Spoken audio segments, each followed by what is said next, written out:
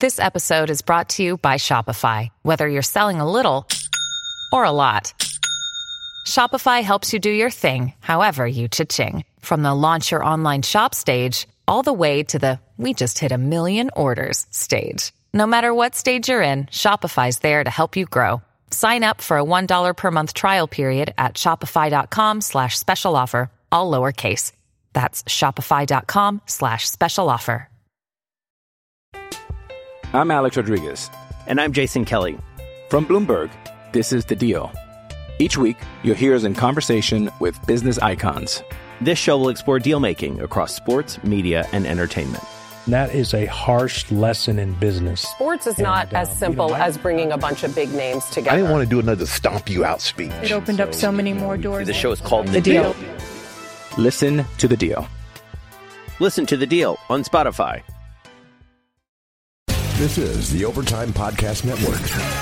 This is the Turn on the Jets podcast. I don't have to convince any one of those 8 defensive coaches how effed up I am. These players, they want to defend MetLife Stadium for you guys. Now, here's your host, Joe Caporoso. What's up, everybody? Welcome back to another episode of the Turn on the Jets podcast. I'm your host, Joe Caporoso, owner of TurnOnTheJets.com. Today we're going to talk a lot of Jets and a lot of Giants to get you ready for the team's preseason opener. We're going to be joined by Art Stapleton, who is a New York Giants beat writer who works for The Record and for USA Today.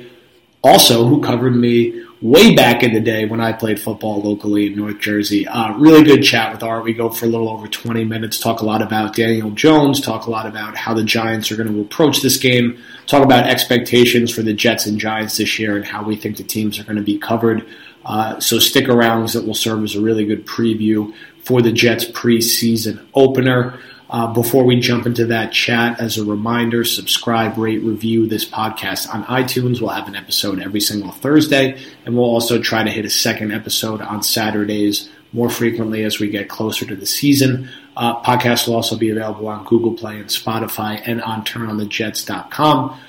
You can get all of our coverage for the Jets preseason game. We're actually going to run this one on Wednesday morning, so there's a little more of a window before the game kicks off. We'll also have a written preview of the game Thursday morning. We'll have a recap in this week's 12-pack on Friday, and then we'll have a film breakdown from Joe Blewett of the game at some point over the weekend or early the following week, along with all of our normal daily podcast updates from Scott Mason, Chris Nimbley, and everybody else that he rotates through on the daily Play Like a Jet feed. I'll talk about this more in my article, which previews this game on Thursday, and a little bit more with Art. But first preseason game, I think we'll probably see 1 or 2 series of Sam Darnold.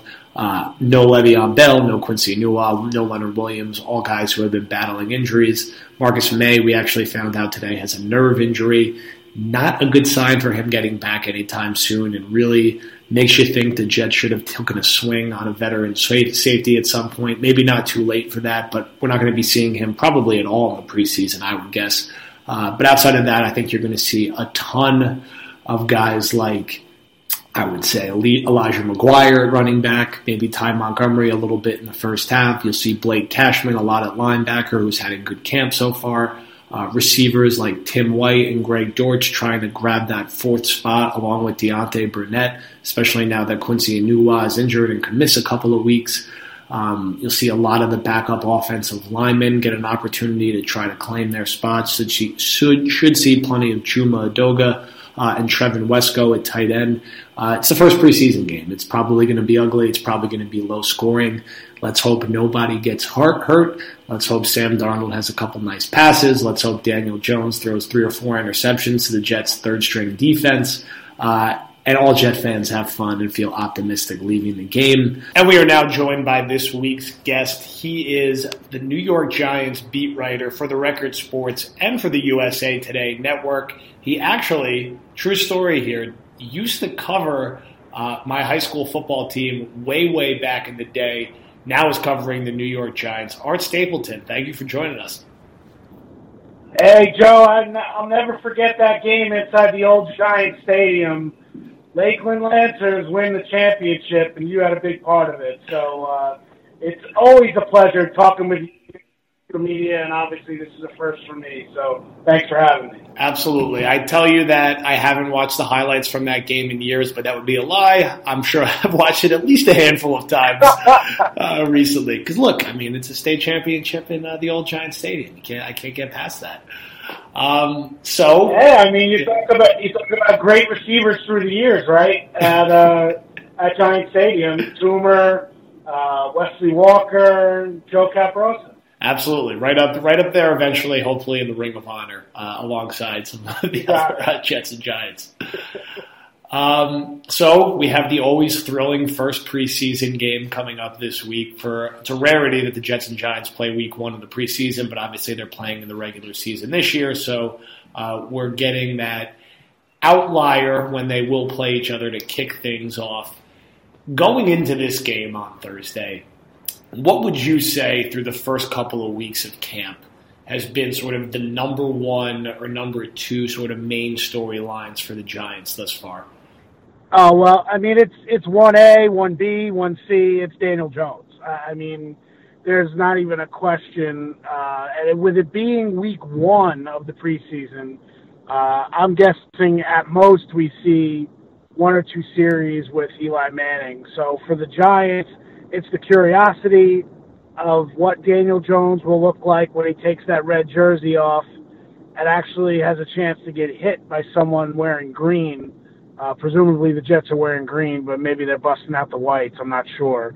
But it's Jones for the Giants. It has to be. I don't expect to see many of their starters for long on Thursday night. I don't think you'll see, out of the offensive line, you're probably not going to see Nate Solder, Mike Remmers, the starting tackles. I would be shocked if you see Saquon Barkley more than a decoy on that first series. But look, it's going to come down to the rookie who was booed the last time a Giants crowd gathered at MetLife Stadium. They booed the pick of Daniel Jones on draft night. So that's what he's up against with this fan base. I think there are a lot of people who want to embrace him. They just need something to kind of rally around. So it'll be interesting to see if he doesn't implode against the Jets early on in his appearance, see that wave of positivity kind of get behind him going into this first year. I'm Alex Rodriguez. And I'm Jason Kelly. From Bloomberg, this is The Deal. Each week, you'll hear us in conversation with business icons. This show will explore deal-making across sports, media, and entertainment. That is a harsh lesson in business. Sports is not as simple as bringing a bunch of big names together. I didn't want to do another stomp you out speech. It opened up so many more doors. The show is called The Deal. Listen to The Deal. Listen to The Deal on Spotify. Do you think the Giants are going to let Jones go for, basically the duration of the game after Eli comes out? Will we get to see a solid, 2.5 quarters at least of action of him? Or do you think they might hold him to just playing, 4 or 5 series? Or will it be dependent more so on how he plays when he's out there? It's a great question, Joe. And Pat Shurmur has pretty much played it close to the vest. I'm not really sure why. I mean, there really isn't a competitive advantage. And he even talked about the idea of how, in the preseason at this stage of the game, it's not about evaluating the team. It's about evaluating individuals. So you want to get Jones out there. I wonder if, with them having 4 quarterbacks, Alex Tanney was the backup last year. He did not get much playing time in the preseason at all. It was Davis Webb and Kyle Lauletta who were really competing in that spot. Tanney was viewed as an afterthought. This year, it's no different it's really Tanney and Lauletta trying to get reps, but it's the Jones show. So I guess a lot would depend on how they feel Greg Williams and that defense is attacking Jones. If you see the kid and he's not handling it, maybe they limit how much he's put out there in that first game, because they're not going to be doing much game planning for the Jets. And I can't imagine the Jets are game planning for the Giants either. So would it shock me to see Jones more than a quarter, into the second half? No. I mean, I think this is their future. So if you're looking at the situation where in an ideal world with the Giants, they hope they're, winning 11, 12 games, Eli Manning is suddenly 2011 Eli Manning, and Daniel Jones doesn't get off the bench, well, then you're going to want to see him as much as possible in the preseason. With threats to our nation waiting around every corner, adaptability is more important than ever. When conditions change without notice, quick strategic thinking is crucial. And with obstacles consistently impending, determination is essential in overcoming them. It's this willingness, decisiveness, and resilience that sets Marines apart. With our fighting spirit, we don't just fight battles, we win them. Marines are the constant our nation counts on to fight the unknown. And through adaptable problem solving, we do just that. Learn more at Marines.com. How has Jones played so far in camp? I mean, our understanding is that Eli Manning's a starting quarterback this year. It's not really an open competition. So how has Jones done, presumably rotating through, I'm guessing, and working predominantly with the 2s and 3s? He's been exclusive to number 2. I mean, he's been with the second team. Eli has taken all of the first team reps, so that has not even been an issue. I would expect that to change over the next couple weeks, not because they're looking to make it a competition, as you said, but, it would help to evaluate where Jones is playing with some of the first-team guys. Look, if you only read the scouting reports and the criticism on draft night and after that about Jones's play, you watched them at Duke, and then you came here and you watched him from the spring until now, you'd say that's not the same quarterback. The critics said he didn't have a strong arm. He's had the best deep ball that I've seen a Giants quarterback have since I joined the beat our coverage team in 2009, and that includes Eli, who, by the way, has thrown some pretty good deep balls in his career. Obviously, you have to go back a little bit because the last couple of years that's kind of been missing from his game. He's been very accurate. I've been impressed with his arm strength. He has enough zip to go from one hash to the opposite sideline. Again, it's against his own defense. Some of it is scripted, but I do like his moxie. I do like, you could see that this means a lot to him. I know it sounds like coach speak, but you know what it's like. I mean, you watch some quarterbacks and it's a good throw, it's a bad throw, and then everything else is just kind of ordinary. I would not say Jones is ordinary. I would say that he's shown up well so far. Now the curtain drops on Thursday night, and it's another level. I mean, we could get to Thursday night, and if he plays poorly, and we don't see it translate from the practice field to the game field, well, then there's going to be a lot of criticism that comes back. But I do like what I've seen so far. I understand we're not putting him in Canton on roller skates, but I do like what I've seen. Away from the quarterback position, what else has stood out to you about this roster? I think they've, dealt with a wave of issues, at the wide receiver group with some early injuries and the potential situation around Golden Tate. Is there any positions that have stood out to you from, a positive or from a negative perspective, away from, something like, Saquon Barkley obviously still being a great running back, but have any of the other positions sort of jumped out in either way? Well, they have a lot of young talent on the back end of their defense. Rookies, second-year guys. DeAndre Baker, they traded back up into the first round to be a corner. They think he's going to be really good, and he's going to get the start from jump opposite Janoris Jenkins. I think they have a potential steal in Corey Ballantyne, a sixth-rounder who obviously got a lot of attention for being at the wrong place at the wrong time in the shooting. He ended up wounded back on draft night. He lost his friend and college teammate. Ballantyne's looked really good. He could kind of be a steal. Julian Love is another guy at free safety. Is actually moved to free safety. He plays a little nickel. Grant Haley from Penn State. He was an undrafted guy last year. But all that being said, young talent on the back end of the defense is not what you want in year one in the NFL. So I think that's definitely a concern for the Giants, is that they're young, but are they young at the wrong spots defensively? They don't have studs yet at the pass rush. They may not have studs. So they're going to have to do something to disrupt the passing game with a collective effort. And whenever you hear that, you throw your hand up and go, wait a minute. Is that really how things get done and teams win in the NFL? Everyone wants to point to the Patriots. Well, everyone's not the Patriots. So that's the problem. So I'd say that the young talent on defense comes with growing pains, and I think those growing pains is probably what has some Giants fans nervous that if they get off to a rough start, this defense might not find its footing until it's really too late, and then you're talking about turning the page to next year already. What would you say the general expectations are for this team, and are they among the lowest that you've seen since you've been covering them? I would say generally most national media is probably picking the Giants to be in third or fourth place in the NFC East and be a team that's under 500.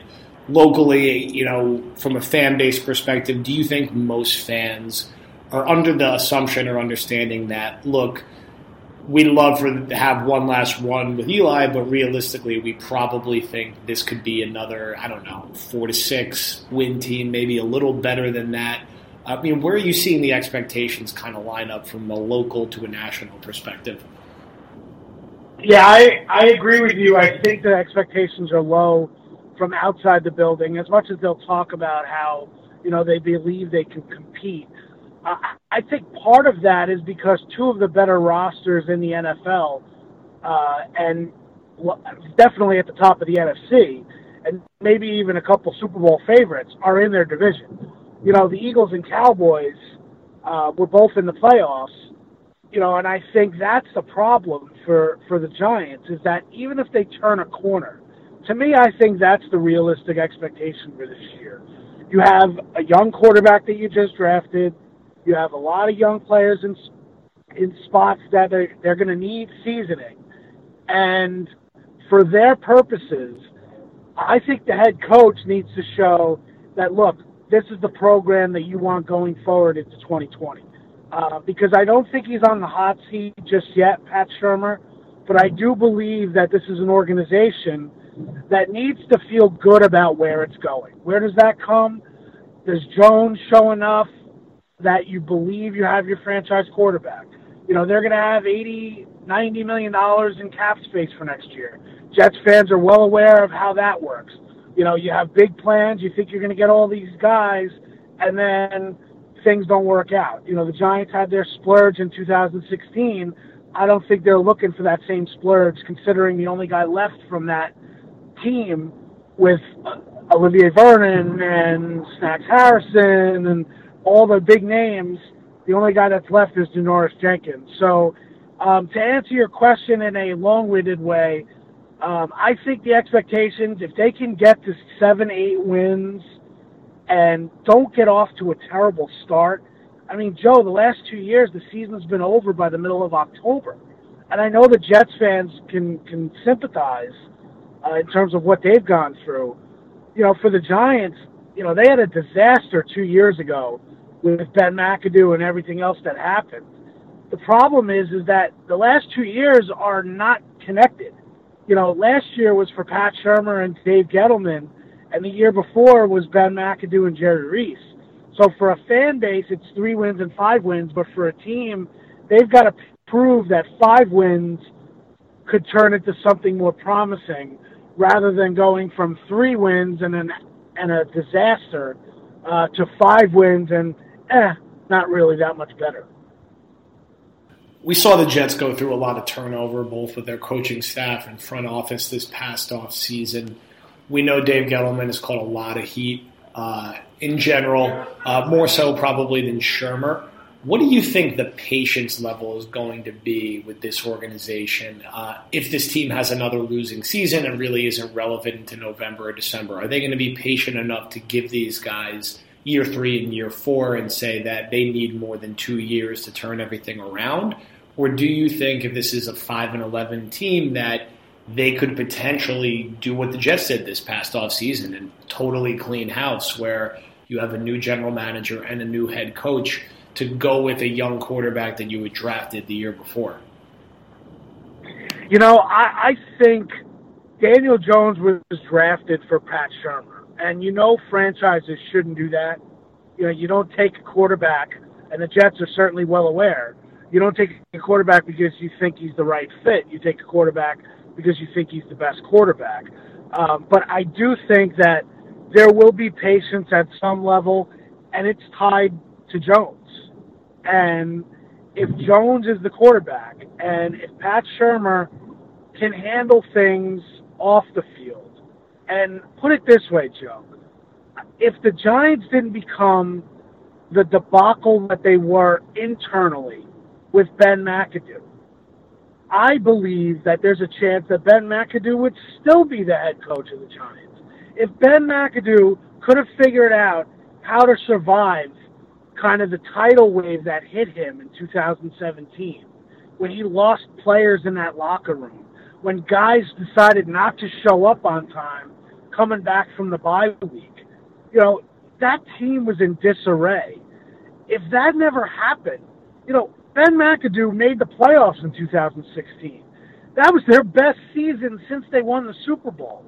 So as much as Ben McAdoo became a caricature of himself, you know, the pictures on the T-shirts with the clown nose and everything else, I still think the Giants ownership did not want to fire Ben McAdoo. They were forced into firing Ben McAdoo because of the way McAdoo handled everything. So if the Giants don't become the clown show that some people have said they are, I think Pat Shurmur and Dave Gettleman will get at least through 2020 and next season, and then you have to see where you're at, because they have a lot of young talent. Their draft picks last year, all but one, should contribute incredibly well this season. I mean, that's led by Saquon, but you've got Will Hernandez and Lorenzo Carter and B.J. Hill and even an R.J. McIntosh, who was a fifth-rounder, who they think could be in a rotation. And then this year's draft class, you know, look, Gettleman's going to catch a lot of heat. Gettleman is going to ask for it. I mean, he's essentially asked for it by some of the things that he's done. But as far as the draft goes, they've done pretty well in the draft to this point. And if they hit a home run with Jones, or even if they're, you know, competent with Jones, I don't think they're going to blow Shurmur out of here and Gettleman out of here until their hand is kind of forced. And that, to me, would be in 2020, after 2020, when they've got all these resources and all these assets, and now you're looking at it going, do we just have the wrong guys? I don't think they're there yet. All right, Art, before we let you go, give us one player on each side of the football, knowing that it's a preseason game, that Jet fans should keep an eye out for, who is someone that they haven't heard of, or that if just even a casual football fan was watching this game that they haven't heard of, who could potentially make a big impact and be, you know, a critical player on a Giants team that will probably have a lot of competition on both sides of the football this year for guys who ultimately get playing time? That's a great question, Joe. I'll keep it on the offensive side of the ball. Now, he might not make the 53. He's got to kind of have a preseason the way Victor Cruz did back in 2010. But Monmouth, Reggie White Jr., as a wide receiver, he's wearing number 13. He's going to have a lot of playing time. He's got an opportunity to catch a lot of balls in the preseason. That is the guy on offense that I would watch, because he might not make the 53, but with their numbers games, if Golden Tate is suspended, as we suspect, they're going to have to fill a spot. I would keep an eye out for Reggie White Jr. as a guy who could create a lot of buzz, being a guy who played his college ball in Jersey. We all know how that Monmouth thing could kind of take off with Miles Austin and Chris Hogan and those names. He's got the story. So that's a guy I would look at for the offensive side of the ball. Defensive side of the ball is a very good question. Dexter Lawrence is a guy who I think is going to make a lot of noise in the preseason, because the Giants are going to move him around. and try to make themselves look good that they got a guy who isn't a two-down player, that they believe there is some pass rush. So they're going to look for Dexter Lawrence to do some things in the preseason. But I mentioned earlier Corey Ballantyne. He's got the story too. So as far as the preseason guys, I'd say Reggie White and Corey Ballantyne, because in the preseason, as you know, if you've got a story, we're going to tell it, and we're going to tell it, and we're going to tell it over again. So if I'm the Jets fans, I'm looking at those guys. Plus, if they end up on the waiver wire, especially a guy like Ballantyne, I'm sure he's the kind of a guy that would be on their radar. Division II guy from Washburn, like I said, has a lot of potential. So those two guys I would keep an eye on Thursday night. All right, sounds good. So I'm sure all Jet fans are looking forward to a lot of Davis Webb versus Daniel Jones, and I'm sure a lot of Giant fans are hoping that Jones will shut up all the loud criticism that has came in on the pick, and should be fun to watch. Art, thank you for joining us. Everyone give him a follow on Twitter at @Art_Stapleton. And we will talk later in the year before the regular season game. And hopefully both the teams are still playing for something at that point. And we can take it from there. Absolutely, Joe. Thanks a lot for having me. Appreciate it.